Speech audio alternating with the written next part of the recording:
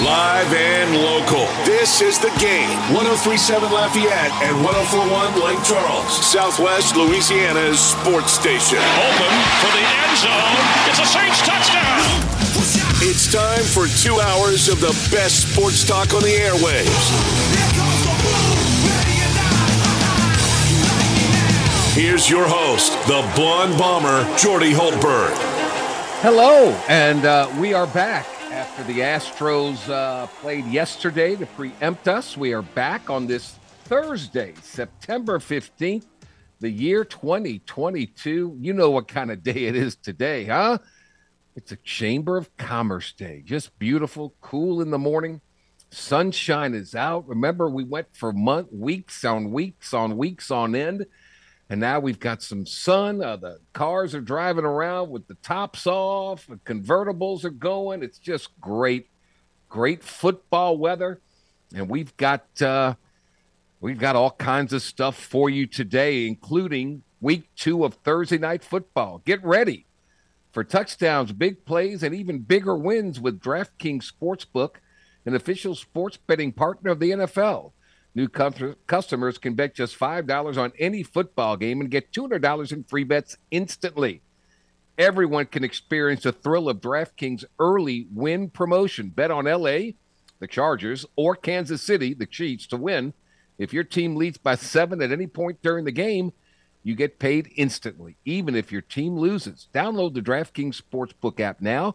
Use promo code 1037GAME. Get $200 in free bets instantly when you place a $5 bet on any football game. That's code 1037GAME only at DraftKings Sportsbook, an official sports betting partner of the NFL. You must be 21 or older, physically present in Louisiana, select parishes only, bonus issued as free bets, one early win token issued at opt-in, moneyline bets only, deposit and wagering restrictions apply, eligibility and terms at DraftKings.com/football terms. Licensing partner Golden Nugget, Lake Charles.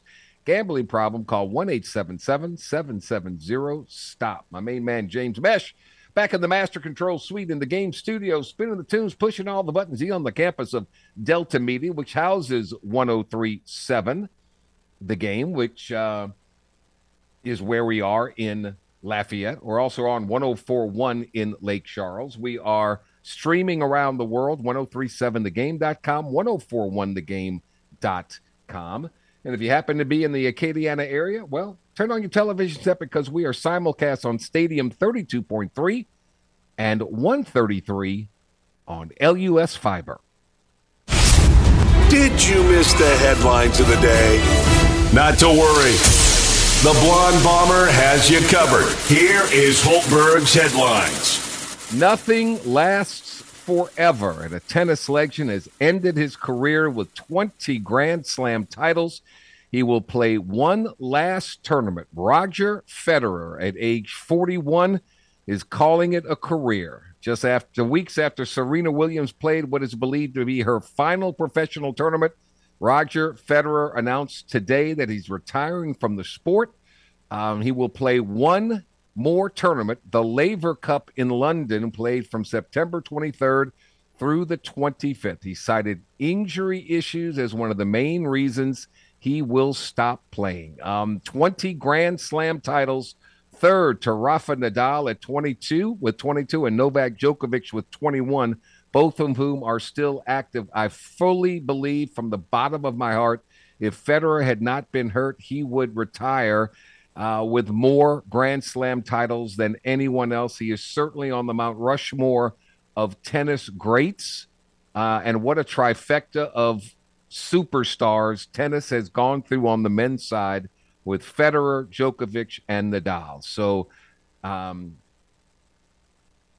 all good things must, at one point in time, come to an end. Today, on the show, we will take you behind enemy lines. We'll introduce you to the Mississippi State Bulldogs. We'll talk a little bit about the Ragin' Cajuns going on to Rice to take on the Owls after their big win over McNeese. Greg Allman will give us up-to-date, up-to-the-minute news on the Tampa Bay Buccaneers as Tom Brady and company come to Caesars Superdome on Sunday. That's just hour number one. And hour number two, Hump Day +1 with Mike Huguenin from On3.com. We'll go over all the Sun Belt Conference just gained all kind of stature last weekend with all the upsets that they had, and we'll talk about the biggest games on the college football scene, week number 3, with Michael Huguenin. Can you guess where College Game Day is this week? It's at App State.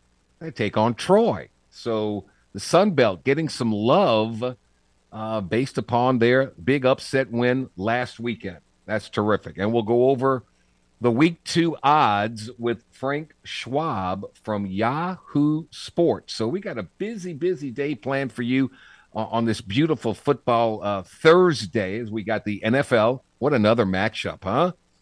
Justin Herbert, Patrick Mahomes, the Chargers, the Chiefs.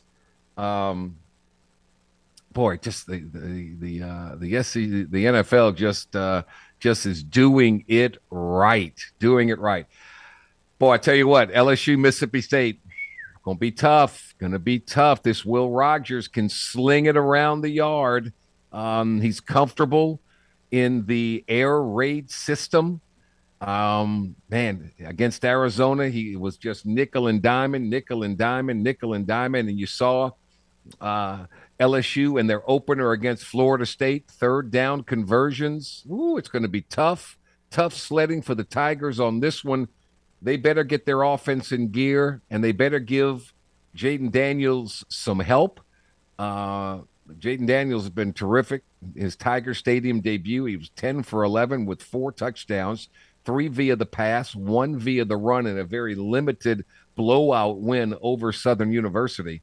So he's going to have to play huge against a very, very good defense from the Bulldogs of Mississippi State. So abbreviated headlines today. We're going to take you and meet all the opposition in hour number 1. We're going to meet Mississippi State. We're going to meet Rice. We're going to meet the Tampa Bay Buccaneers.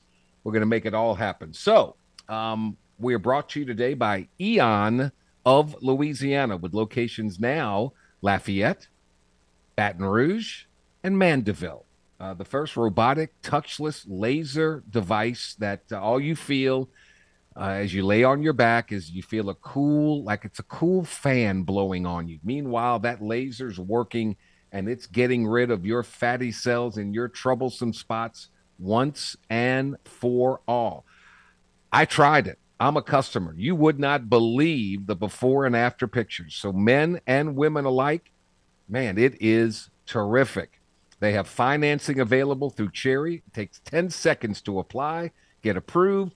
You can pay later, pay over time. It's a great look. It's never too early to start thinking about Christmas presents for your loved one. This is the time. Go look up Eon, E-O-N, of Louisiana. Miss Tara LaPerry. Tara LaPerry is the boss. She takes care of all of this stuff. You go in for a consultation. She'll tell you all the nuances, and I'm telling you, it works. Gets rid of those troublesome areas once and for all. I can lay claim to it. I did it. Never felt better. Never felt anything. Boy, I'm fitting in the clothes that I used to wear in college. It's a great feeling. All right, we'll take our first time out of the day. We'll take on Mississippi State next with Robbie Falk here on the Jordy Hultberg Show on the Game, 103.7 Lafayette and 104.1 Lake Charles. Your home for the LSU Tigers in Southwest Louisiana. And we are back and better than ever here. We're waiting for our guest who covers the Mississippi State Bulldogs for 247 Sports, Robbie Falk. We'll see. Maybe there's some issues there. We'll see. I don't know if there are 25 teams better than Mississippi State. I just don't think there are. They're not in. James, he says he's in there. So if you can pull him up, he's there. So y'all figure that out on your end, please. But Texas A&M gained 9 first downs in a loss as a 3-score favorite to App State, and they're still in the top 25, and Mississippi State isn't at 2-0. I don't understand it. I think that's troublesome news for LSU, and I think that's troublesome news for the rest of the SEC West. I think they have the old proverbial chip on their shoulder. A lot of people are sleeping on Mississippi State. I don't think the odds makers are. They have them a slight favorite, 2-point favorite this weekend in Tiger Stadium, where, believe it or not, Mississippi State has only won twice in the past 3 decades. Robbie, are you there? Yes, sir. Okay. Hey, Robbie, I'm sorry. How you doing, man? Oh, I'm making it. I'm in the process of trying to build a house. Oh, And on top of that, cover college football. It's good times right now. That's a daunting task. Your plate is full. I appreciate a few minutes here. Everybody talks about Mississippi State and the air raid offense, but I think this team's more balanced, Robbie, than maybe any other Mike Leach team has. They've got a lot of veterans on that defensive side, and this is a dangerous club. Is this the best Mississippi State club you've seen in a while? Best one under Mike Leach, no doubt. Yeah. You know, they've had some really good defenses, might not have the good offenses, and then vice versa. This team's pretty balanced. They have a pretty good defense. The offense has shown the ability to run the football a little bit this year, a little more balanced than what Mike Leach usually has. So, I mean, it's the best team in a while. I think that this year, just the start of the schedule, if Mississippi State's able to win this weekend, and that's a big caveat, it reminds me a lot of that 2014 season. And myself and my co-host on my podcast, Brian Haydad on Thunder and Lightning, we've been talking about that this week. You know, it's got a similar feel to that 2014 team. And we're not saying that they're going to be number one in the country by any means. Right. I'm not saying that team's going to win 10 games, compete for the West or whatever, but they came in Baton Rouge, didn't have a whole lot of national buzz. They won that ball game in Baton Rouge, and people really started to jump on board, and that kind of would springboard them into number one. I think this has a very similar feel, maybe not to that extent, but if Mississippi State does go into Tiger Stadium and win this game, I think you're talking about this program and this team this year a lot differently on Monday than you were coming into this game. Back in 2014, you had a guy named Dak Prescott. He ended up pretty good. This Will Rogers is pretty good too, isn't he? He is, and I don't think enough people are really giving him credit. And I think a lot of that is due to the stigma around Mike Leach and his offense. I mean, we all know covering Mike Leach over the years, covering college football, watching him at Texas Tech and at Washington State, doesn't matter who he puts out there, they're usually going to have some big-time passing numbers. But when you put into what Will Rogers has done, when you put that into perspective, I researched this last week, and I'm looking at Cliff Kingsbury. I'm looking at Graham Harrell. I'm looking at Luke Falk and all these guys that played under Mike Leach, and not a single one of them has had the completion percentage that Will Rogers has. Yeah. Will Rogers, this season closing in on 80% completion percentage, there's only been 2 quarterbacks under Mike Leach that have started for more than one season that has completed more than 70% of their passes. Will Rogers is one of them, and I believe Graham Harrell was the other one. Okay. So he's doing something that no one else has ever done under Mike Leach, and he's got a chance to be the most prolific quarterback he's ever had. And to your point, he's just not nickel and diamond. He's throwing 20-plus yard completions this year more so than he's ever had, right? He is. He's looking downfield a little more. And I think that there's that exactly what you're saying, that nickel and diamond, the dink and dunk. I think that gets used too much on Will Rogers because while it might be an 8-yard pass, a 10-yard pass he's throwing, a lot of these passes are not wide open passes. He's fitting them through tight windows. 2 or 3 of his touchdowns last week were really good passes that's not easy to make. And the fact that he's doing that, I think he deserves a little more credit than he gets. He's not the most talented guy in college football from an arm perspective, but his ability to run that offense at the rate that he's doing is as impressive as just about anybody in the country right now because he's got such a command over it.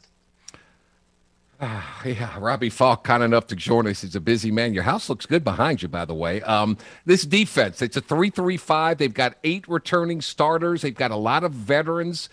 And I guess the main thing they do is they don't allow you to run the football. Memphis and Arizona, less than 85 yards a game against those two teams. Teams like to run it. State just won't let you. What makes them so good defensively? I think they just know their fits. They fill gaps well. They're very fundamentally sound from a run perspective. And there's some plays in the passing game. There might be a breakdown in coverage or something for big plays that happen, or a blitz might kind of haunt them on a big pass play. And we saw that a couple of times last year against LSU. Mm-hmm. But for the most part, they defend the run really well. One of the better run defenses in the SEC since Zach Arnett's been here last year. They were really good. They have a propensity to give up a big play every now and then. But I feel like this unit could be Zach Arnett's best since he's been here because of the third year in the system, obviously. But you have so many veterans in that group at just about every position. And to me, the secondary is more talented than it's been. They brought in – the last 2 years, they've brought in a couple of defensive backs out of the transfer portal, Jalen Green from Texas last year, Jackie Matthews from West Virginia this year. I think both of those guys have made the safety group more athletic. And that's been the key because a lot of times, the cornerbacks might be blitzing. And there might be an all-out blitz with a safety left on an island. You got to have a safety back there that can guard a wide receiver. Yeah. And they have a couple of those guys in Jalen Green and Jackie Matthews that can get out there and make sure that they get a stop down the field on a big pass play. Robbie, is Mike Leach evolving a little bit? I know they still throw the ball all around the yard, but their rushing attempts are up. Was that simply to do with the style of the game they were playing, or is that a point of emphasis this year more so than ever? I think it is a point of emphasis. I think they're trying to open up the pass a little more by running the football. We saw it the last 2 weeks early in the game. They've come out running the football.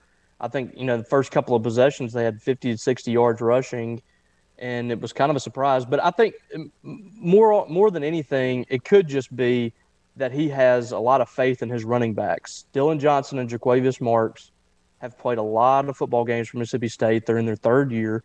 They were thrown in the fire as freshmen, and I think that had a little to do with putting more pressure on the passing game because they were so young. But it's kind of evolved each year now, and he's shown more balance. 2 weeks ago, I think they had 34, 35 rushes. It was the second most rushes that Mike Leach has had as a coach at Mississippi State. Wow. You mentioned 20. Last week had a big week as well. And the big thing to me is you look at the net yards as a team, and I think they had maybe close to 100 yards last week, close to 100 yards against Memphis. But the running backs are picking up 5-6 yards a carry. Will Rogers is going to, kind of diminish that total a little bit when he is sacked or has negative yards rushing or something. Those guys, that's what you're looking for. When Mississippi State's calling a run, what are the running backs doing? And they're picking up 5 or 6 yards. I think that's the key. They're moving the chains. They're moving forward. And it's going to make it tougher and tougher for teams to game plan how they have for Mike Leach with those 3 down linemen and dropping everybody back. Right. It's going to be a lot harder to do that when you have running backs that can pick up 6 or 7 yards on first down. So it's always about protecting and keeping the quarterback clean. He gets rid of the ball so quickly sometimes, so it really takes away the pass rush. But has the offensive line improved? I think they've been solid. You have probably the best offensive lineman or offensive tackle in school history leave in Charles Cross. Right. Goes to the NFL, drafted in the first round. And you're not going to be better than that this year. That's you can't expect to be better than Charles Cross. But I think Dollar Bill Johnson, as he's so affectionately known, he's done a really good job at left tackle. He's a senior. He's moved around from guard to tackle. It's his first year at left tackle, and I think he's done solid. They didn't have a great game from the right tackle, Cam Jones, last week, but that's a veteran guy. More often than not, you expect him to be okay. And the interior's been pretty good. They've had back-to-back offensive linemen of the week honors for their center, LaQuinston Sharp, who's in his 5th or 6th year. And, the 2 guards have been solid, Nick Jones and Cole Smith, who was a former LSU Tiger. Yeah. The offensive line's been solid, but this is a different test this week. This isn't Memphis or Arizona. Yeah. This is 4- and 5-star talent up front. And I know Mason Smith isn't there, but, you're sliding – what are we talking about? You're sliding in another 4- or 5-star guy. That's right. So this is going to be the biggest challenge to the year thus far, and we'll see what they do. I think the concern for me, if I was an LSU fan, is if I am bringing pressure, is Will Rogers going to make me pay for that? Because he has been really good against pressure. Yeah. I think the key for State is to give him enough time back there to let plays develop. But I thought last year LSU had one of the better game plans defensively against Mississippi State's offense, and I'm really interested to see what they do, because last year when they did start bringing a little more pressure on Will Rogers, I thought that State had more success offensively, as opposed to just letting Will Rogers try to just dink and dunk it like you all mentioned down the field. I think that the most effective way to address this offense is keep everything in front of you and make them try to get turnovers. But it's going to be tough for Mississippi State to get in the end zone from the 5 with the way that they run the football. So I think that's probably the best thing to do, because when you start bringing pressure, Will Rogers has been really good against it. We shall see. That 2014 season, Mississippi State came into Baton Rouge and knocked off LSU, and they cracked the AP Top 25 for the first time. That time, history may have a way of repeating itself. If they beat LSU Saturday, they'll get in the top 25 in 2022. We shall see. I think it's the most daunting test for LSU this season to date, and I think it's the most daunting test for Mississippi State to date during this season. We'll see what happens, but man, thank you so much, Robbie. I appreciate the time. Continued success with Thunder and Lightning, and safe travels, man. And get that house built right. Get it built right, okay? I appreciate you. And I'm making my first football appearance in Baton Rouge. I'm pumped. Leave yourself plenty of time to get there. Traffic gets a little interesting, so give yourself plenty of leeway, all right? That's what I've heard. I appreciate you, Robbie. Man. Thanks Thank you, buddy. On. Take care. Robbie Falk, covering the Mississippi State Bulldogs, Thunder and Lightning podcast. Yes, indeed. Yes, indeed. All right, we'll take a quick time out here. When we come back, it's time to talk Ragin' Cajuns, Rice Owls. David Saltzman will join us. We had him last week. He was doing the McNeese Rice game on ESPN3. He's doing the Cajuns game against Rice on ESPN3. So we'll get his television perspective up close and personal about the Owls when we return to the Jordy Helpert Show on the Game, 103.7 Lafayette, 104.1 Lake Charles, your home for the Tigers and Astros in Southwest Louisiana. He's been a star on the hardwood and in the broadcast chair. So what's the secret to the Blonde Bomber's success? Easy. Taking time to work on his tan. You look marvelous. Back to more of the tanned and talented Jordy Hultberg on the Game. 103.7 Lafayette and 104.1 Lake Charles, Southwest Louisiana's sports station. Are you ready for week 2 of Thursday Night Football? Get ready for touchdowns, big plays, and even bigger wins with DraftKings Sportsbook, an official sports betting partner of the NFL. New customers can bet just $5 on any football game and get $200 in free bets instantly. Everyone can experience the thrill of DraftKings early win promotion. It's simple. Bet on the Chargers or the Chiefs to win. If your team leads by 7 at any point during the game, you get paid instantly, even if your team ends up losing. How about that? Download the DraftKings Sportsbook app now. Use promo code 1037GAME to get $200 in free bets instantly when you place a $5 bet on any football game. That's code 1037GAME only at DraftKings Sportsbook, an official sports betting partner of the NFL. You know the drill. You got to be 21 or older, physically present in Louisiana. Select parishes only. Bonus issued as free bets. One early win token issued at opt-in. Moneyline bets only. Deposit and wagering restrictions apply. Eligibility and terms at DraftKings.com/football terms. Licensing partner Golden Nugget Lake Charles. Gambling problem? Call 1-877-770-STOP. David Saltzman had to, something came up and he had to, he apologized. He had to bail on us. Things happen. No problem. We will move on because Saturday at Rice Stadium in Houston, Texas, the Ragin' Cajuns will take on the Rice Owls. The Cajuns open up as a 12.5. I think you can get it down. I think it's down to 11.5 point favorites in this one. The betting total is at 53.5. Cajuns, of course, are 2-0. Very impressive win the last time they stepped on the field, took on the Eastern Michigan Eagles, and after a slow start, they ended up blitzkrieging the Eagles 49-21. Ben Woolrich was awesome, 12 of 13, 169 yards through the air and 2 touchdowns. He is a lot higher percentage throwing quarterback, so we'll see how much play he gets in this one. So Cajuns still want to run the ball. They ran it 35 times, 149 yards, 4.3 yards per attempt. They had 69 total plays, 459 yards. So pretty good. And the 2 quarterbacks combined for 324 yards and a completion percentage of 64%. So I just really believe the Owls of Rice going to have their hands full. Yeah, they took home a 52-10 win against McNeese. And TJ McMahon, 4 touchdown passes, 274 yards, 20 of 29 through the air. Really good quarterback rating, but UL has a much better defense than McNeese. They just do. And Rice has a propensity to shoot themselves in the foot. They get penalized an awful lot.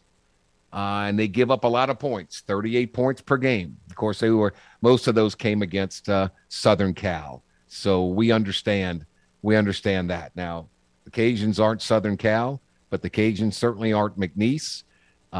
So I really like the Cajuns to extend their win streak. What is it now? 15 straight? I think they'll get to 16 straight. I like the Cajuns to win this thing by more than 11. I think it's a comfortable win for them. I think they're good. They're just good, and I think that they will take advantage of the situation. I think their skill set is a lot better. I think their coaching staff's a lot better, and I just think they're just the better team. So give it up for the Cajuns as I think they continue their streak. McNeese takes on Alcorn State, and let's hope that the home field advantage now. I hope the crowd shows up for the Cowboys against a SWAC team that's struggling, to say the very, very least. If McNeese doesn't get this win, I don't know when they get a win. That's the significance and the importance of this thing. So they better get it now, because Alcorn State is not a good team. And McNeese needs to take care of home field and get it done, because, again, if they don't win this one, when are they going to win one?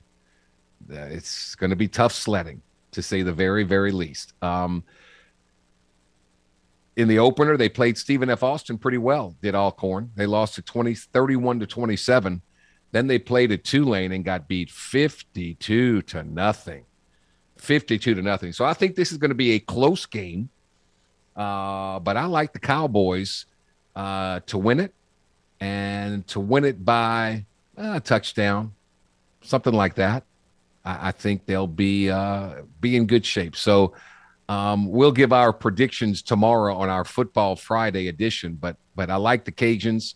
I do like the McNeese State Cowboys as well. So put that in the bank, and we'll see what happens. It's another 2-for-1 deal from AcadianaDeals.com. Today, you can get a $40 voucher to Dickey's Barbecue Pit for just $20. That's a $40 deal for half the price. Once again, visit AcadianaDeals.com today. Get you a $40 voucher to Dickey's Barbecue Pit for only $20. And time is running out for you to score tickets to see the Houston Astros live and in person. Go register in the Game Rewards Club for 4 tickets to see Houston take on Tampa Bay Saturday, October 1st. We'll even throw in a tour of the ballpark, hotel accommodations that Saturday night. This is the last Astros weekend giveaway of the regular season. Astros Weekend Getaways powered by Butcher AC, Le Meridian, Houston downtown in the Game, Southwest Louisiana Sports Station. Speaking of Tampa Bay, we're not talking baseball, we're talking NFL football. We'll take you behind enemy lines. Greg Allman covers the Bucs. We'll get the preview of the Saints-Bucs on Sunday in Caesars Superdome when we return next here on the Jordy Helpert Show on the Game. 103.7 Lafayette, 104.1 Lake Charles, your home for the Tigers and the Houston Astros in Southwest Louisiana. Download the free The Game mobile app for Android and Apple devices. No matter where you are in the country, you can listen to The Game. 103.7 Lafayette and 104.1 Lake Charles, Southwest Louisiana's sports station. We're back. The Tampa Bay Buccaneers broke the Saints' stranglehold on the NFC South in 2021, winning the division after the Saints had locked it down for 4 seasons in a row. The problem for the Bucs is the Saints have a 7-game regular season win streak against Tampa Bay, dating back to the second half of 2018, including the 4 contests with Tom Brady at the helm of the Bucs offense. The Bucs, though, did win the most important game in that span, a 2020 divisional round matchup, part of their team's run to Super Bowl 55. Otherwise, the Saints have prevailed 7 times by an average score of 30-15, which means absolutely nothing come this Sunday because it's a new day, it's a new game. But the man that wrote about the Bucs, Champa Bay, has been covering them since 2013 for The Athletic, the Tampa Bay Times. And it's great to have Greg Auman back to spend 10 good minutes with us. Greg, good afternoon, buddy. I love the title, Champa Bay. That's awesome. No, thanks very much. Yeah, big game and one that Bucs have really struggled with, like you said, last couple of years. Todd Bowles even told the players this week that it's not really a rivalry unless there's more of a give and take between the two programs. What is it? What have the Saints done from your viewpoint and that has dominated the Bucs in the regular season of late? Yeah, Dennis Allen has solved this offense better than anybody has. I mean, in terms of consistently getting Tom Brady to make mistakes, it's like Brady's got 4 regular season games against the Saints. Brady has 8 interceptions and 2 fumbles. He hasn't had that in any span against a division opponent since 2005. And that's all the AFC East days with the Patriots and everything. Consistent sacks. They've had at least 3 sacks in all 4 games. Brady, I mean, you think about games with 3 or more turnovers. Brady's done it 3 times in 5 games against the Saints. He's done it 1 time in 35 games against everybody else. So they just, like I said, have found a way to get to him in a way that nobody else has really done since he's been here in Tampa. Maybe Julio Jones stopped over in St. Augustine and got a little water, a little fountain of youth, because he looks like he's turned back the clock. Yeah, I mean, obviously his last 2 years have been so significantly limited by injury and by that hamstring he's dealing with. He's actually potentially sidelined. He's got a knee injury from Sunday that could show him on Sunday, but I think he'll be able to go. But yeah, you're right. To see him back out there Sunday catching a 48-yard pass, that would do a lot for this offense if they can have him consistently healthy and making plays like 2019 Julio Jones. You mentioned a little injury there. You got another wide receiver with a hamstring problem. You got an offensive lineman. What's the health of the Bucs offensively? Yeah, definitely some question marks. Chris Godwin, who had come back from ACL surgery last week and played Sunday, has a hamstring. I doubt he goes. They had 5 receivers on the injury report yesterday. I think most of them will be able to go. Mike Evans should be able to go. Julio, I think, will be able to go. Russell Gage, Brashad Perriman, the rest of them there. Their left tackle would be a big miss if they don't have him. Donovan Smith had to leave the game Sunday in Dallas with an elbow injury. He's got a hyperextended elbow where they think it's probably more of a pain-tolerant issue than anything, but he hasn't practiced the first 2 days, so he's also a question mark, and their backup isn't nearly as good. So that would be a big help for Cam Jordan if they're down a tackle for sure. Greg Auman with us talking about the Tampa Bay Buccaneers noon kickoff inside Caesars Superdome. Everybody talks in this part of the world about the matchup of Evans and Marshawn Lattimore and how Lattimore seems to get in his head. Does that make any news up in Tampa? Oh, it does. I mean, I've been writing about that for 3-4 years. I mean, you go back to them going back and forth, and Jameis, back when Jameis was on the Bucs, Jameis, shoving or putting his hand on Lattimore, and then Mike Evans kind of blindsided Lattimore, trying to protect his quarterback, if you will. And nobody in the league has done as good a job to shut Mike Evans down the way Marshawn has. It'll be a battle. I mean, you go back, I forget the numbers, but I mean, it's at least the last 3 or 4 times they faced him. They've effectively taken Evans away to where they don't even really throw to him much. Now, again, if you have other threats, if you have not necessarily a Godwin, but a Julio Jones and a Russell Gage to throw to, that helps negate the factor of losing your top receiver. But no, that's a great rivalry. There's a nastiness between the two of them where they've gone back and forth. I think Lattimore got a penalty for shoving Evans last year, the year before, but they don't like each other. Yeah, it's tremendous. You saw Jameis Winston when he was at Tampa. You saw him with some put up some great numbers. You saw him throw up some really bad numbers. I've only seen him for a little bit, and he was hurt after 7 games last season. But the last 15 minutes of the opening game against the Atlanta Falcons, when the Saints looked like they couldn't do anything, that's the best I've seen Jameis Winston play. He was unbelievable. Yeah, to throw for 213 yards, 2 touchdowns to Michael Thomas in a quarter is a reminder of who he can be. I mean, again, you had almost nothing for 3 quarters. I think he had thrown for 56 yards in the first 3 quarters.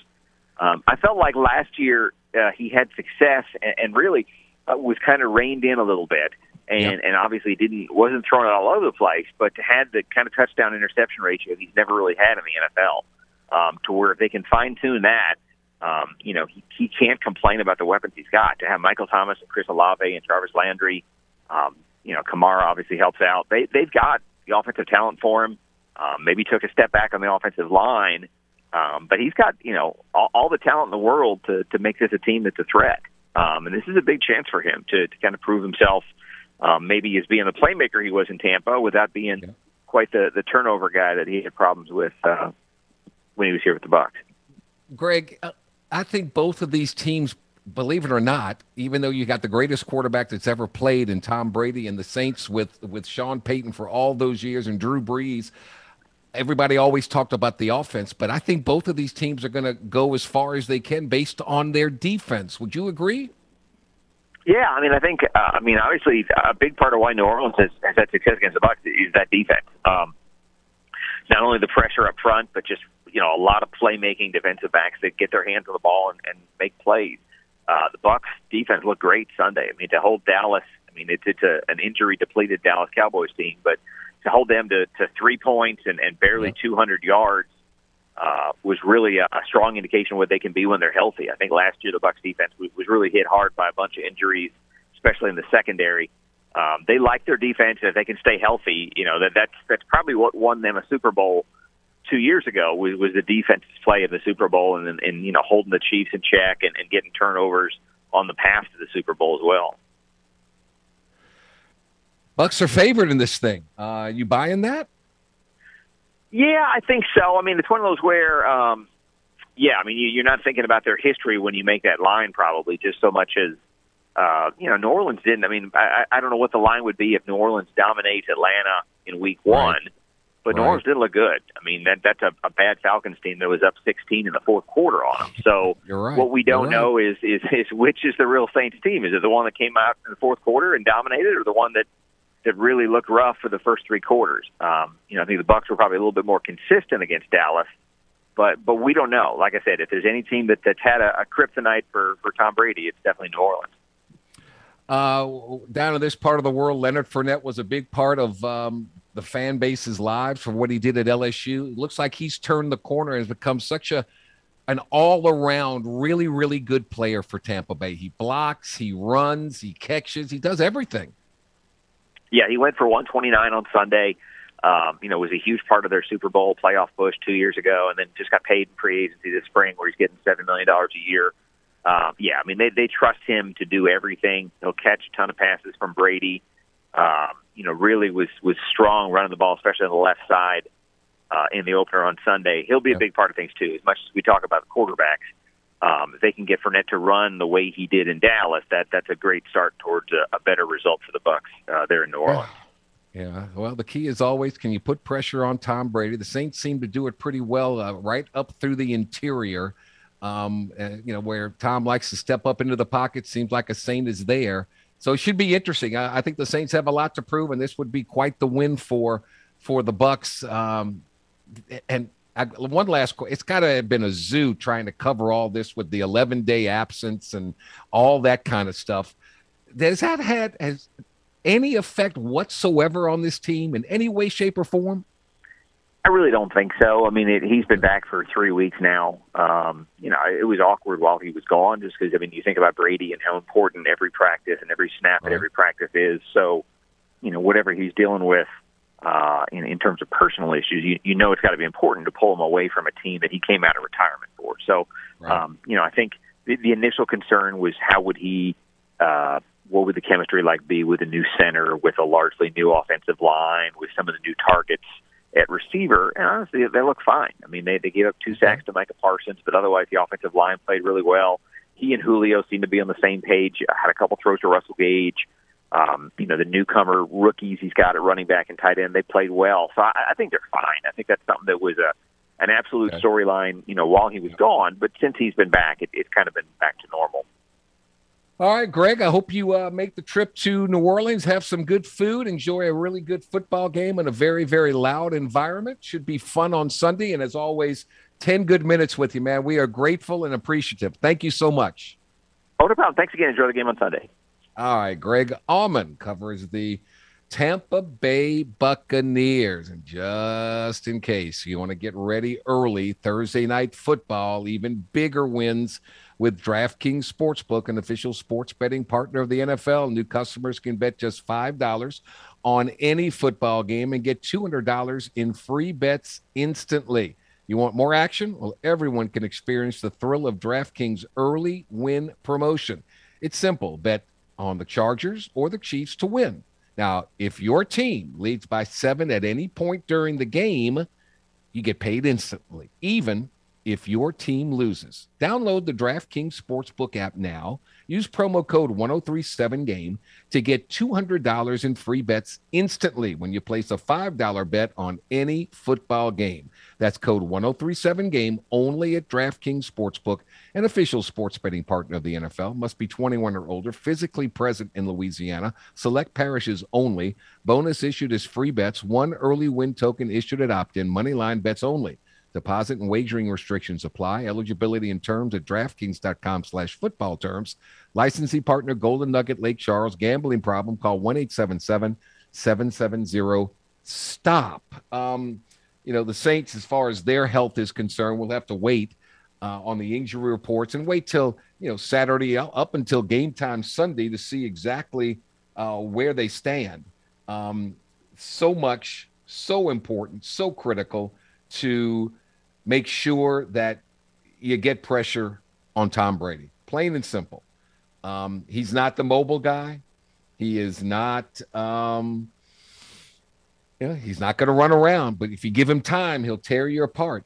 Paulson Adebo was the only player missing from practice again today. Alvin Kamara was present for stretching, didn't appear to be practicing. Mark Ingram, Ryan Ramczyk, Cam Jordan were all participating. Traquan Smith was in a red contact jersey again. So, you're always going to get nicks and bruises and cuts and all that kind of stuff.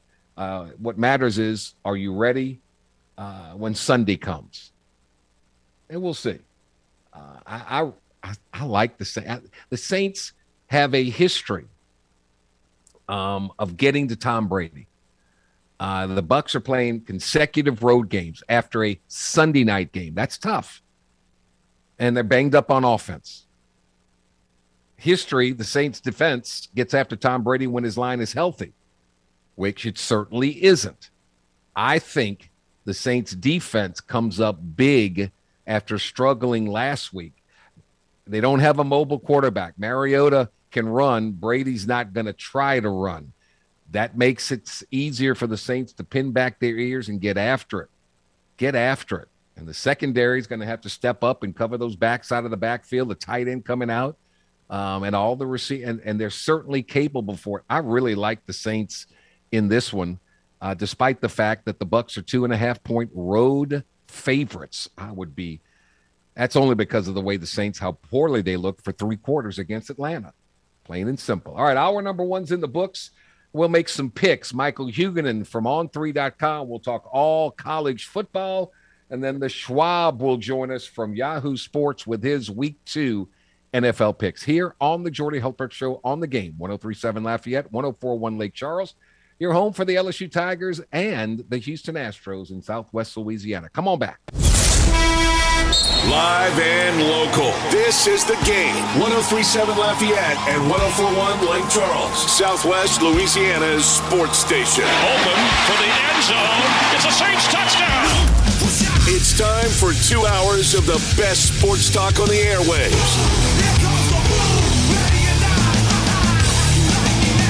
Here's your host, the Blonde Bomber, Jordy Holtberg. Hour number 2 of 2, and away we go on a day when a tennis legend said no more. 41-year-old Roger Federer is going to play in the Laver Cup later on next week, and that will end his run in the world of tennis with 20 major championships. Injured so much of late. The time has come. We have the Chargers versus the Chiefs tonight to open up week number 2. Does it get any better than Justin Herbert versus Pat Mahomes? And on a sad note, former LSU Tiger, current Seattle Seahawks safety Jamal Adams, expected to miss the remainder of the NFL season after suffering an injury to his quadriceps tendon in the team's opener. I hate to see that for a heck of a football player in Jamal Adams. It is Thursday. We were preempted yesterday by the Houston Astros, so we can't let a week go without my main man, so it's hump day +1. Let's do it. Uh-oh. Do you know what day it is? Anybody? It's time for Jordy to break down the biggest storylines in college athletics with Mike Huguenin of On3.com. Mike. What day is it, Mike? Here is Hump Day with Huguenin. On The Game. 103.7 Lafayette and 104.1 Lake Charles. Southwest Louisiana's sports station. Week 3 of college football is upon us, but week 2 was a stunner. Hail to the Sun Belt, App State, Georgia Southern, Marshall, all pulling off upsets over Texas A&M, Nebraska, and Notre Dame, respectively. And now we've got week 3. Michael Huguenin, good afternoon, buddy. That was a stunning week, huh? It was. It was extremely entertaining for the most part, unless you're a fan of A&M, Nebraska, and Notre Dame. And I think the stunner, Marshall winning in South Bend. Wow. It's mind-blowing on a lot of respects. This is Marshall missing its best player, Rashina Lee. They don't miss him because Kalon LeBourne runs for 160-plus, best game of his life. It was just a stunning weekend, and then Notre Dame loses its starting quarterback for the season. So right. Things have gone extremely poorly for Marcus Freeman right out of the gate. Yeah, it was a stunner, so much to the point where Nebraska finally said enough is enough. Scott Frost is gone. And if they had waited another couple of weeks, they wouldn't have to pay him $15 million as a buyout. But enough is enough.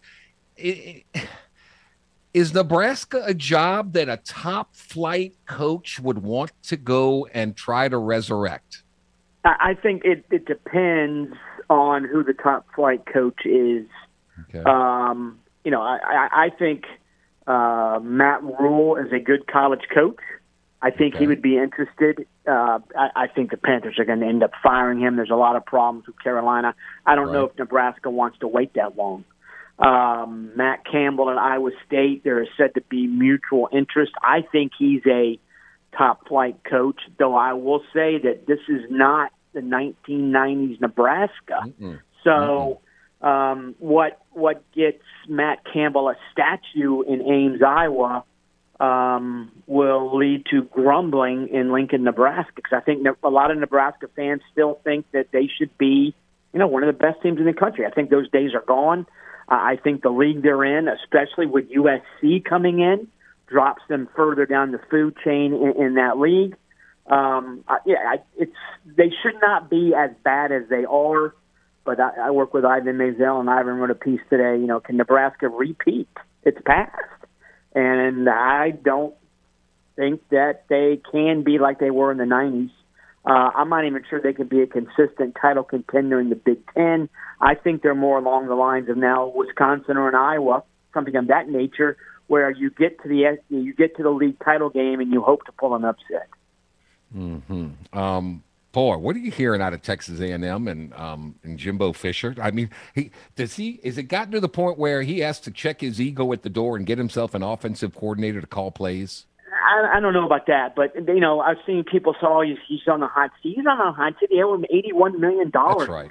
That's right. They're not getting rid of no. Even Texas A&M can't afford $81 million in dead money. Let's put it that way. Plus, you have to pay the staffers. Then you have to pay the new coach. It's a $100 million plus proposition, so they're not getting rid of him. He is going to. I got to think that he's going to change to Max Johnson on Saturday. I guess he's all coaches. Sarkisian at Texas is another. Who's starting the quarterback? Oh, we're not going to say. Right. I don't think the opposing team on a Thursday is going to be, oh, my God, we got to change our game plan. It's a little bit ludicrous, but, again, I don't know how you can run Haynes King back out there. Though I will say, if you're Kirk Ferentz, he's not changing quarterbacks.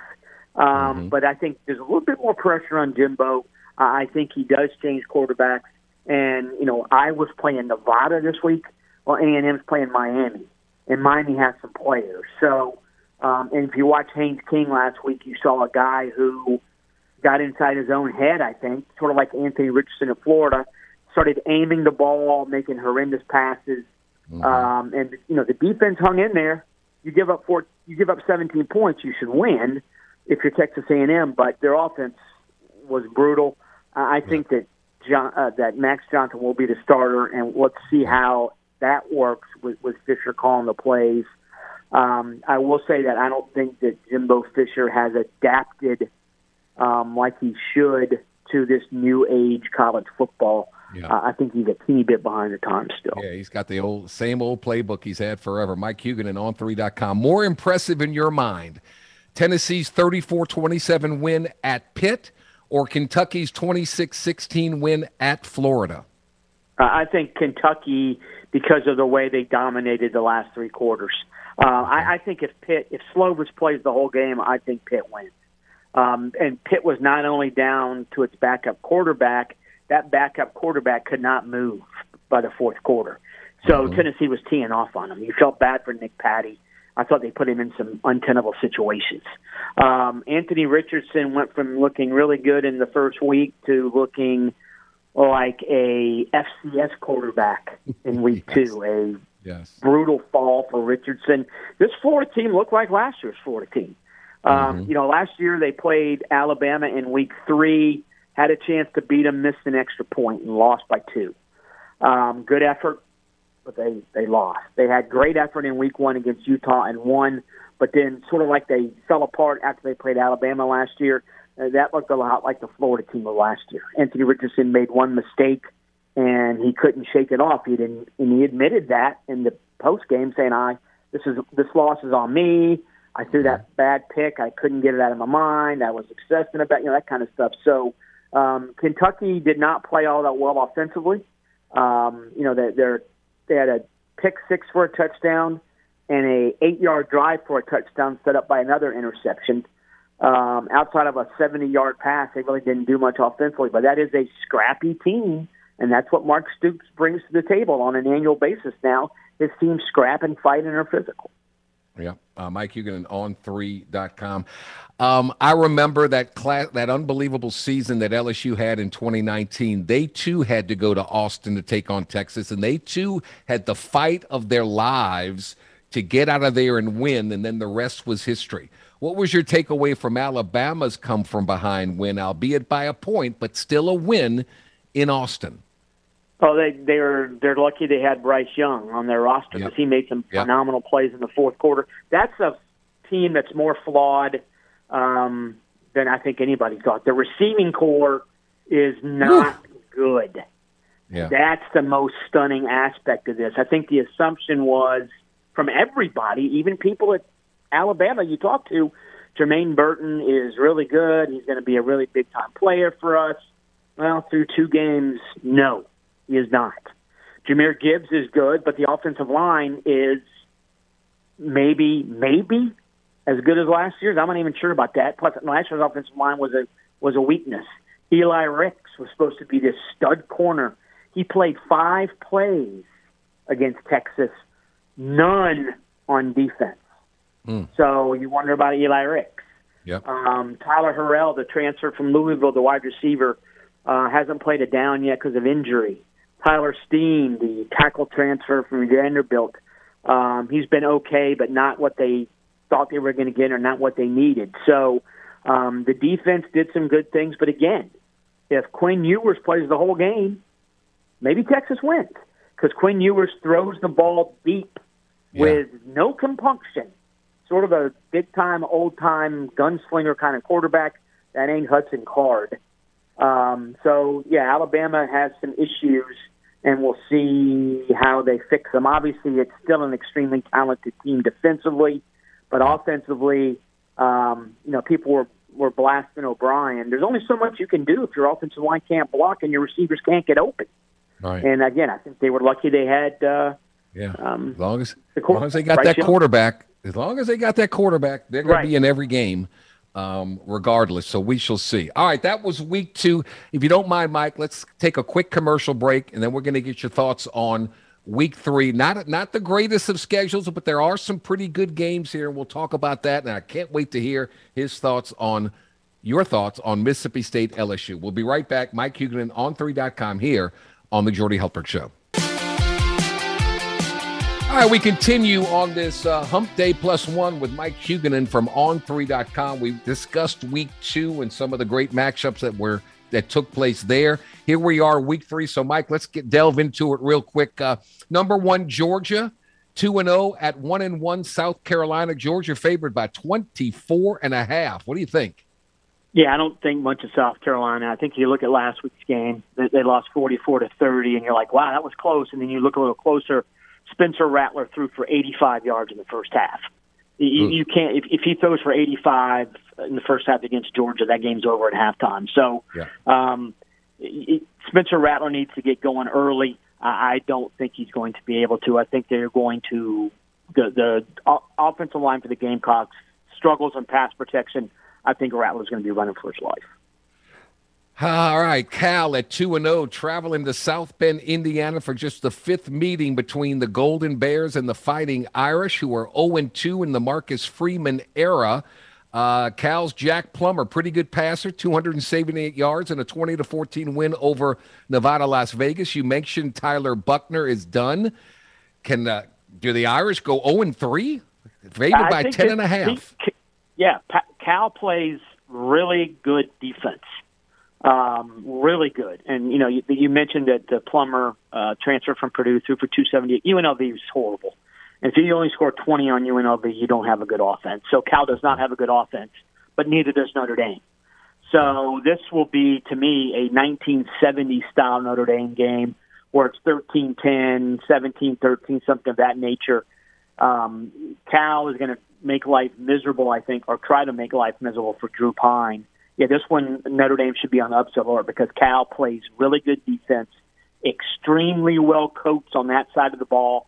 Offensively, though, they're not very good. But, again, neither is Notre Dame. All right. 2 ranked teams. Number 12, BYU, is 2-0. Number 23, Oregon, playing the host role. They're 1-1. The Cougars taking on a ranked team for the 2nd week in a row. They're visiting Autzen Stadium in Eugene, where Oregon has won 20 straight, but the Ducks are only favored by 3.5.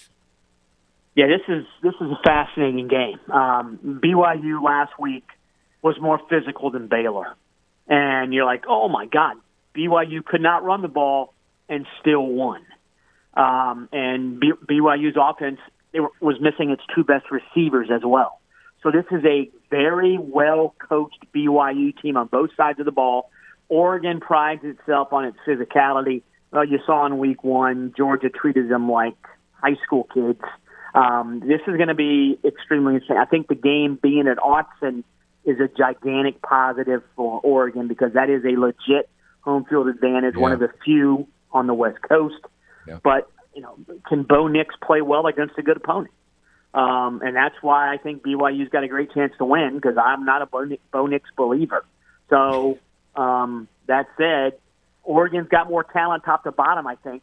But BYU is more physical. And, again, if you believe in Bo Nix, you bet on Oregon. If you don't, you bet on BYU.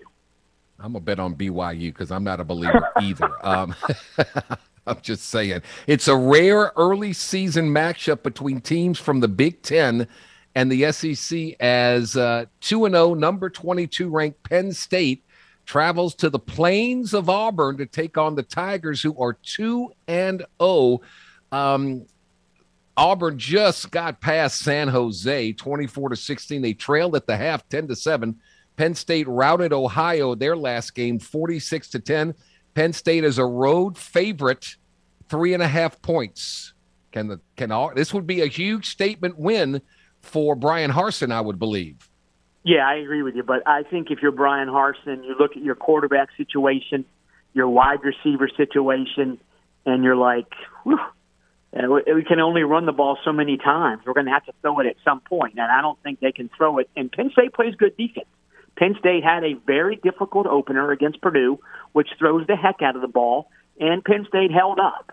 So the Auburn defense, though, is better than the Purdue defense, and Penn State's running game is still a gigantic question. So this one to me is another sort of old-fashioned defensive slugfest, but I'll be honest, anytime Auburn plays an opponent with an offensive pulse, I'm picking against Auburn because I don't think they can score enough points to beat anybody that can score. And I think Penn State can score 20, and I don't think Auburn can. I'm not a TJ Finley believer either, or whoever their quarterback is. So I'm with you. This is a face-off of two kind of elite programs from the Big Ten and Pac-12 that could be a preview of a postseason bowl game. Michigan State, who is 2-0, ranked 11th in the country, travels to the Pacific Northwest to play the Washington Huskies in Seattle. This is an interesting game with Washington, the unranked team, but the home team favored by 3.5. Yeah, I was surprised by the line in this one. Washington, obviously, game 3 for the new coaching staff. They do have a quarterback, Michael Penix Jr., who has played against Michigan State. Now, he didn't play against them when Mel Tucker was the coach. So, but he is, I think, Penix has helped to rev up the offense. And I think the biggest part of that, though, is they have a new coaching staff that understands that the idea is to actually move the ball 10 yards for a first down, and I'm not sure the old staff knew that. So Michigan State is an extremely well-balanced offensive team. That's what Washington wants to be. I don't know if Washington can run the ball well enough to win this game. It is a gigantic test for Kalen DeBoer in his third outing. I think Michigan State's better. And one problem for Washington, students still aren't in school there, and they're not even sure that the stands are going to be full. That's another stadium that when it's packed, it's extremely loud. But I think Michigan State has too many things going for it. I think Michigan State's going to win. All right, Mike Hugan, On3.com. Number 13, Miami, with Mario Cristobal at the head coach. 2-0. They go on the road for the first time. They take their first ranked team.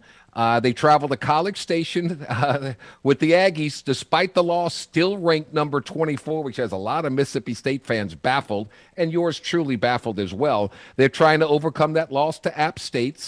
Miami stopped Southern Miss last week 30-7.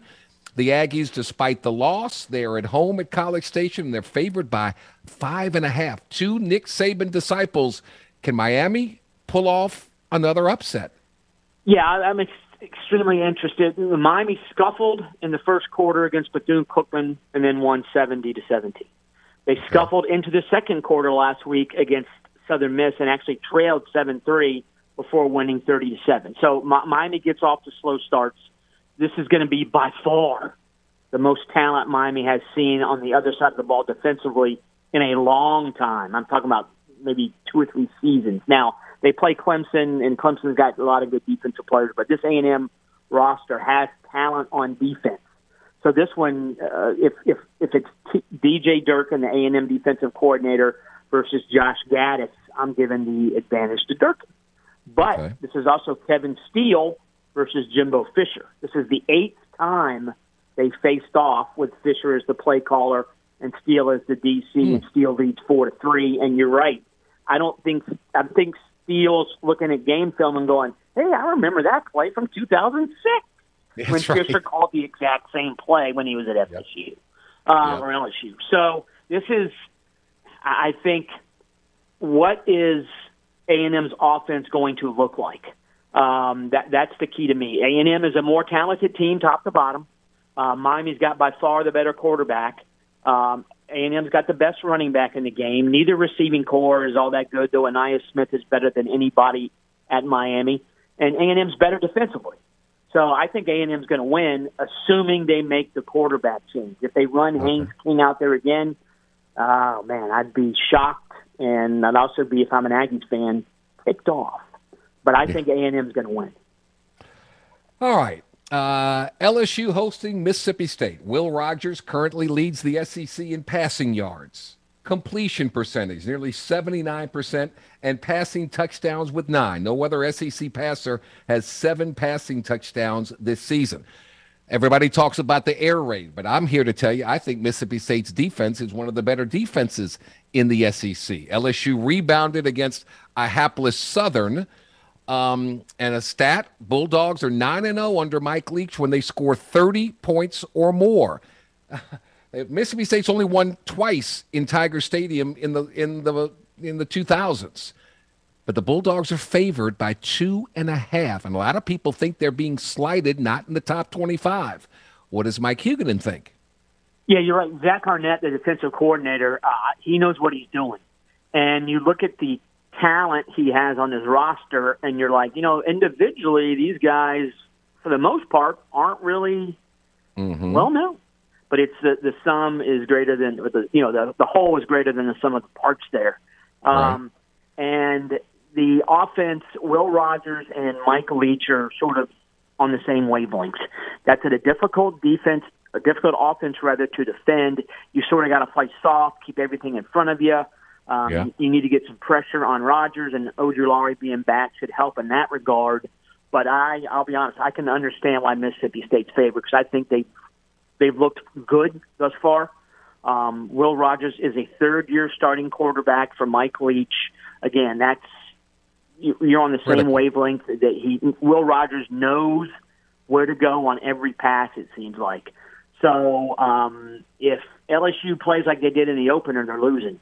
Mississippi State's better than FSU. So you need a big game from Daniels. You need some running. LSU has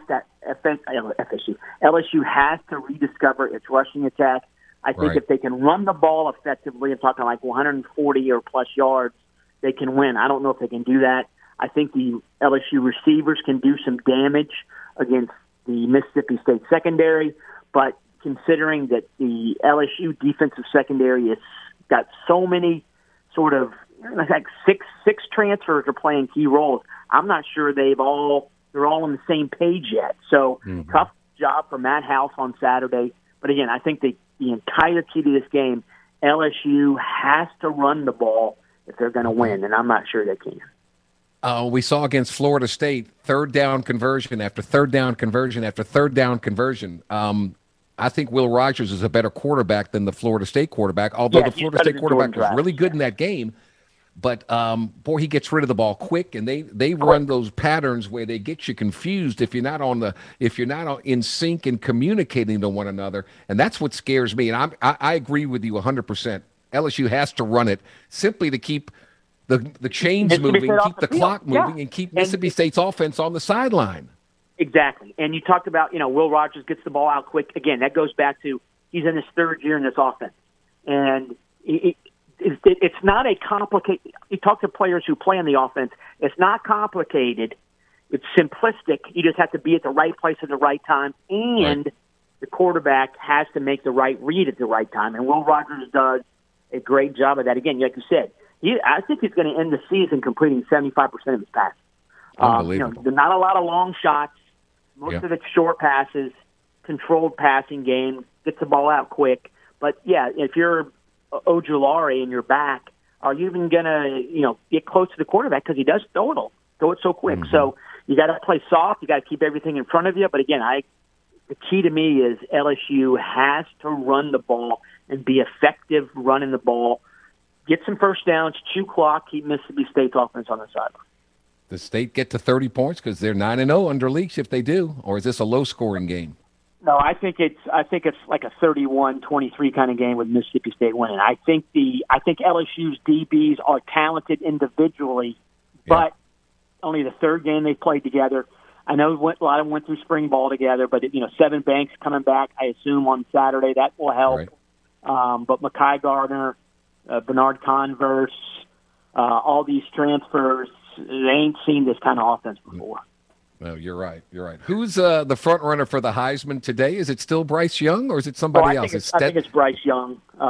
He's playing extremely well. I think C.J. Stroud is still up there, obviously. But, the North Carolina quarterback, Drake Mays, making some early season noise. And I think Sam Hartman being back at Wake, that kid is really good. But his Heisman candidacy depends on what happens next week when Wake Forest welcomes in Clemson.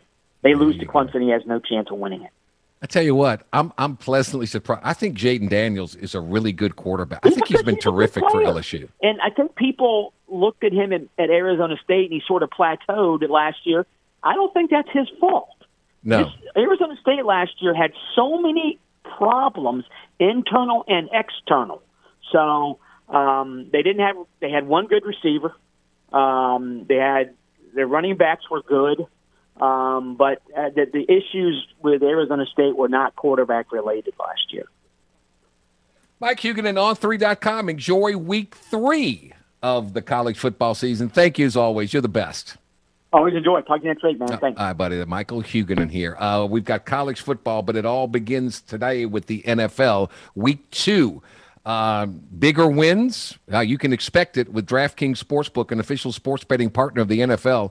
New customers can bet just $5 on any football game and get $200 in free bets instantly. Want more action? Everyone can experience the thrill of DraftKings early win promotion.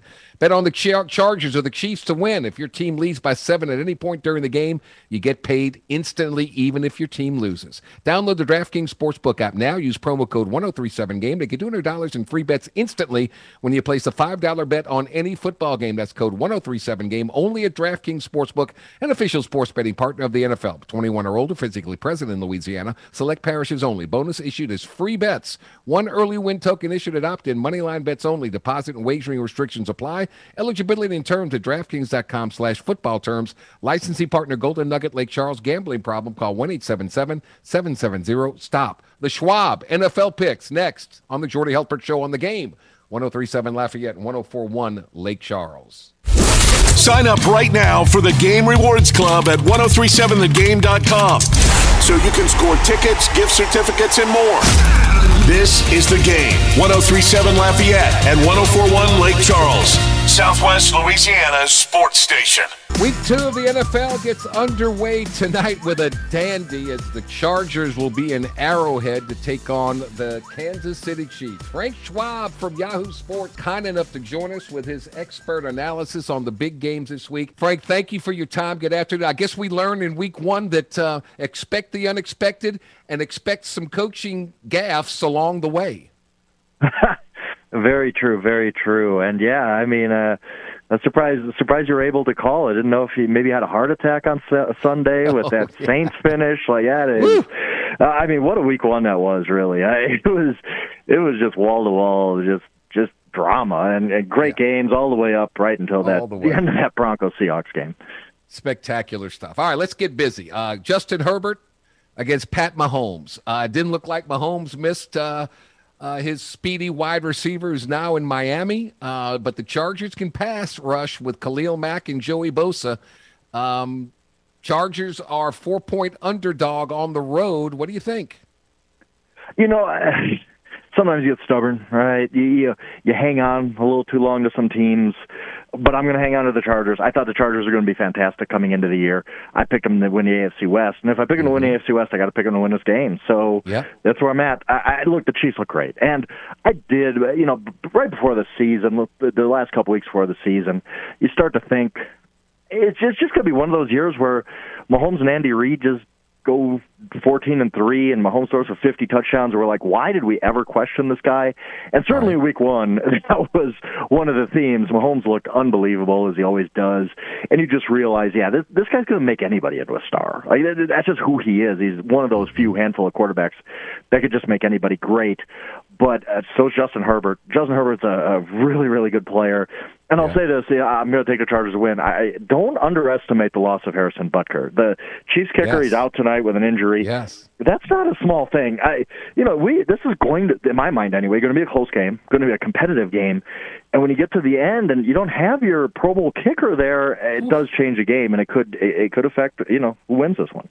Every coach scrambling for a backup field goal kicker, and every coach scrambling for who's going to be my backup long snapper after week one. It's just crazy. All right, Miami is at Baltimore. The Ravens 3.5-point favorites.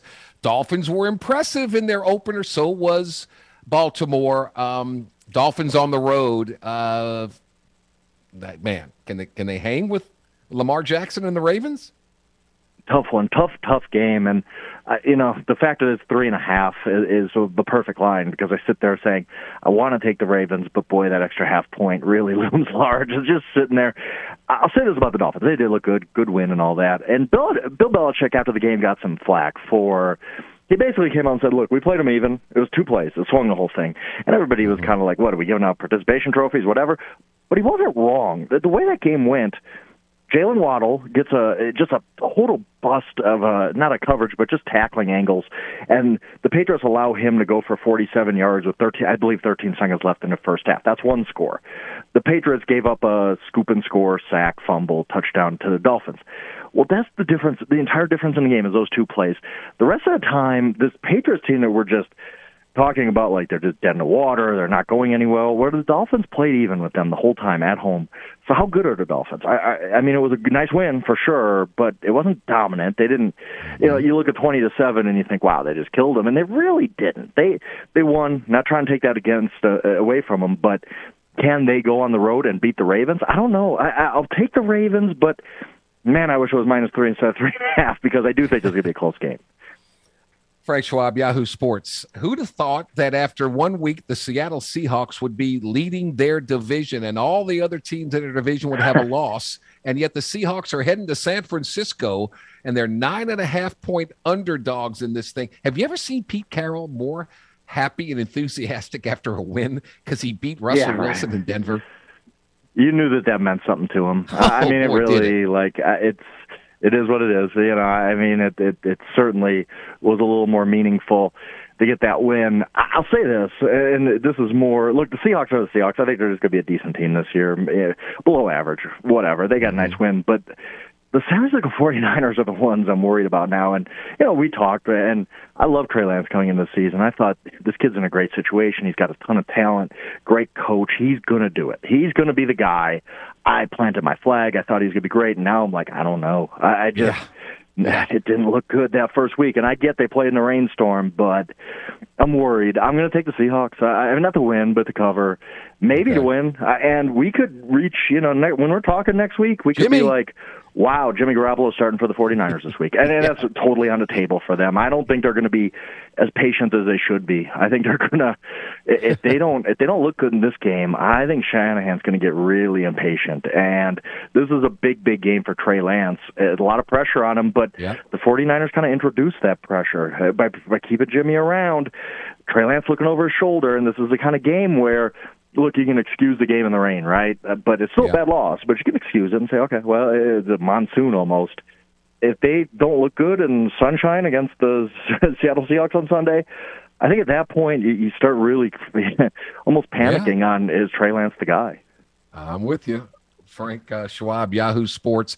Obviously, the appendectomy affected Joe Burrow for a little while there. And, please, Zach Taylor, you have a red flag in your pocket, challenge the dadgum play to Jamar Chase. Challenge you. That makes no sense to me. All right.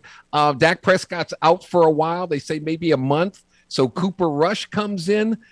Because of that, Cincy, I got to believe, is a 7.5-point favorite at Dallas. Yeah, and I went back and looked at last week's line before Dak Prescott was hurt and before Dallas looked terrible. It was Dallas -2.5. I know Dak's good. Is he worth 10 points? I don't know that. I think there's an overreaction, and I got to take Dallas in the points. And by the way, yes, you're absolutely right. And I hate, one of my pet peeves is when, something happens near the goal line and everybody says, well, they're going to punch it in. It's at the 1 yard line. That ain't how the NFL works. It's hard down there. Yeah, you're probably going to get it in, but it ain't guaranteed. And I think Zach Taylor probably thought, well, why waste a challenge here? We're at the half-yard line. We're going to get in. And that's the wrong way to think, and it burned them. It really did. So, but I think the Bengals are just fine. They're going to be a very good football team. I just think 7.5 is too much here. I think, Cooper Rush, I don't think is a great quarterback. But the one time we saw him start an NFL game, he went on the road on a Sunday night and threw for 325 yards and beat the Vikings. Maybe he's okay. So, I got to take the 7.5. Okay. If we start week 2 with the best game, I think we close week 2 with the second best game, Minnesota at Philadelphia. And the Eagles are 2.5-point favorites. This is going to be a really good one, I think. Heck of a game. And it's one of those games where I think we get out of that game and one of those teams is going to be, wow, this might be our NFC favorite that we didn't see coming. Because if the Vikings can go on the road after just trouncing the Packers, if they can go on the road and beat the Eagles, I'm going to say the Vikings are this year's kind of come-from-nowhere team, at least until proven otherwise. It's going to be 2 weeks into the season. We don't know everything, but it would be a very impressive win. I love the Eagles in this game just because I like the Eagles. I think the Eagles are a very good football team. Yeah, they gave up a lot of points last week to the Lions, but that was mostly after the game was decided, and the Lions did their thing where they backdoor cover. The Eagles look dominant for a lot of that game, and I just like their roster. I like their talent. I think they're the team that's going to be that, wow, we didn't really necessarily see this team coming as a Super Bowl contender. I'm going to stick with that, and I think that they get business done against the Vikings. And I'll say that, and again, if the Vikings go there and they win, I'll tip my cap and say, man, the Minnesota Vikings are a lot better than I thought they'd be this season. They certainly took care of the Green Bay Packers. Just out of curiosity, just between you and me, do you watch the Buck and Aikman, or do you listen and watch the Manning cast? Honest to goodness, and this is, I think, a compliment to the Mannings, I can't watch the Manning cast anymore because I get distracted from the game. Like last year I was doing it because it's really entertaining. And then, I got to work, right? I'm writing about these games. And right. I'll go, sometimes I'll be like, wow, I can't tell you anything that happened in the last half hour of this game because I'm just listening to Peyton and Eli. I mean, they're great. It's fantastically entertaining. And if I was just sitting back as a fan having a beer watching the game, I'd definitely watch a Manning cast because it kind of breaks the mold of what a broadcast is supposed to be. Those guys are so entertaining. They're just off the cuff. They're not following any of the normal rules. They're just two brothers, actually sitting down watching football. Because they know everything about the game that we could possibly imagine. Yeah. I think the Manning cast is awesome. I saw a clip where they didn't call the timeout. Peyton actually did 61 timeout, 61 hand signals. Call timeout now. Call timeout, and they didn't call timeout till the play clock ran down. What was Hackett thinking? What was that? I just think that if you piece together everything that they said in the post game, it's just that he trusted his player too much. And as a rookie head coach, you kind of want to get the reputation. I trust my guys. And McManus told them before that last drive, or some point, Russell Wilson said this. McManus told them, get me to the 46-yard line on the left hash. That's my range. So when Javonte Williams gets that ball to the 46-yard line on the left hash, immediately Hackett just thinks, well, he told me he's good from there. Let's go. Yeah. Wow. I get it. I do. But you're not taking into account that McManus is going to be very overconfident. Everybody's too confident in their own abilities, right? You almost have to shave 5 yards off. You just have to say, okay, you think you're good from 64 yards. All right, we'll give you 60. Okay? All right. Amazing. You're a little bit too confident. You have to be the coach there. You have to know the odds. It was a hard kick. He almost made it too. Almost did. McManus is a very good kicker. Maybe in Denver, I'd trust him at 64, but not in Seattle. And I just think that, so Hackett gets to the point of, he just has it in his mind of, we need to get to the 46. They get to the 46, and he's like, shut it down. We're going to kick a field goal. McManus has got this. He told me he's good from there, where he should have been a little more critical thinking about where the actual range was. Frank Schwab, Yahoo Sports. We get down to the very last one, and Tampa Bay, the Bucks, 2.5-point road favorites heading into New Orleans, playing in the Superdome. I know the Saints looked awful for 3 quarters. Fourth quarter, they looked like a completely different team. The Saints defense gets after Tom Brady when his line is healthy. They've won 4 straight with Brady in the regular season. His line maybe isn't that healthy. Where are you going with this one? I like the Saints, really do. I wish it was +3. It's 2.5. But even then, I think the Saints. I think it was just a tough game for the Bucks. And I don't think Chris Godwin's going to play after the hamstring injury. And like you said, their line's really beat up. If Donovan Smith plays, it's through an elbow injury. And I mean, everybody's focused on the Cowboys on Sunday night, and rightfully so. They were terrible. But the Bucks weren't that good either. They only scored 1 touchdown. It's not like they were just running it up and down the field on them. Then their defense was good. The defense played really, really well.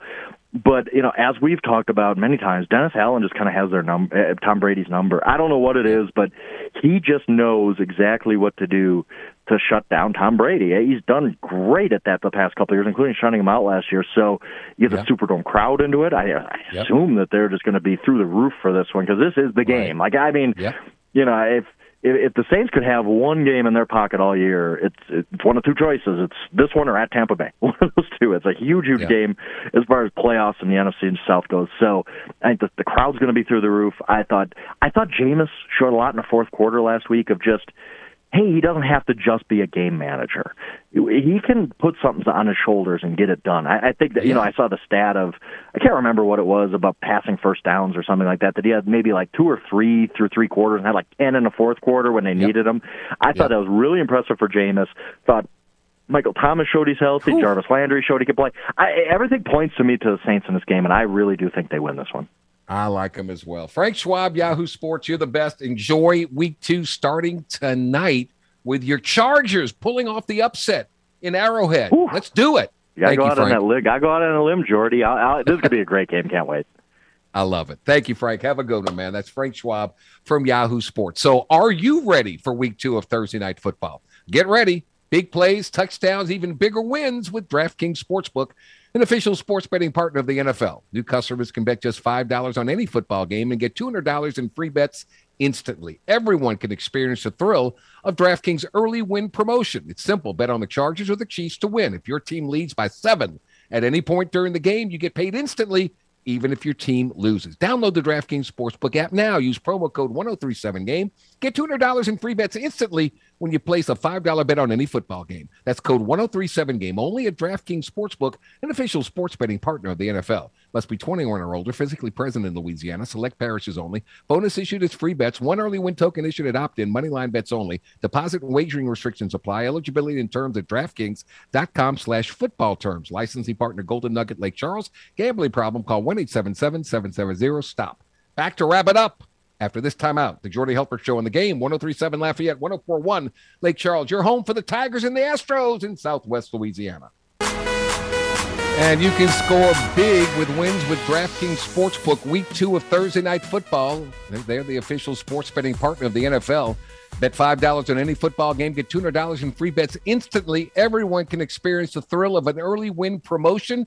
If your team leads by 7 points at any point during the game, you get paid instantly. Download the DraftKings Sportsbook app now. Use promo code 1037GAME. Get $200 in free bets instantly when you place a $5 bet on any football game. That's code 1037GAME only at DraftKings Sportsbook, an official sports betting partner of the NFL. 21 or older, physically present in Louisiana. Select parishes only. Bonus issued as free bets. 1 early win token issued at opt-in. Moneyline bets only. Deposit and wagering restrictions apply. Eligibility and terms at DraftKings.com/football terms. Licensing partner Golden Nugget Lake Charles. Gambling problem? Call 1-877-770-STOP. If Thursday, September 15th is your birthday, happy birthday from all of us to all of you. Hope you have a great day you share yours with. 71 years old, the head coach of the Seattle Seahawks, Pete Carroll. 61-year-old Dan Marino and former LSU offensive coordinator, former LSU quarterback Steve Ensminger is 64. Happy birthday, Steve. Thanks to Robbie Falk, David Saltz, Greg Allman, Mike Huguenin, and Frank Schwab. Tomorrow, Football Friday, the regular crowd shuffles in. James, thank you so much for all you do. Thanks to all of you for listening and our partners that make it possible. Until tomorrow, I'm Jordy Hulpert. Stay thirsty, my friends. Stay healthy. Let's be kind to one another. and be happy. Have a great rest of your Thursday. So long, everybody.